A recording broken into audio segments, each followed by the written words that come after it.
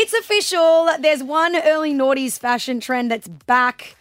Low-rise skirts. Low-rise skirts. I have a photo here, but can you explain? Basically, you wear your skirt really low. It's like a micro mini. So it just covers the top of your vag and just covers the bottom of your bum. It's a boob tube for your bottom. That area. Yeah. So they're one of the most hated trends from the early noughties because of their unflattering cut, because who even looks good in these? A chick with a good stomach. But they made an appearance in the Miu Miu showcase at Paris this week. So. Okay, they're back. Would you wear one? Absolutely not. I like it. It's disgusting. There's nothing hot about this trend. This is the thing. Like nothing. A guy probably designed it. Like if you I think I've dressed you before or offered to dress you. Yes, I did. I dressed you and a bunch of other females that were working on the show. Yeah, you put us in blonde wigs and like tiny mini skirts. Dresses. Like guys just like very little clothing.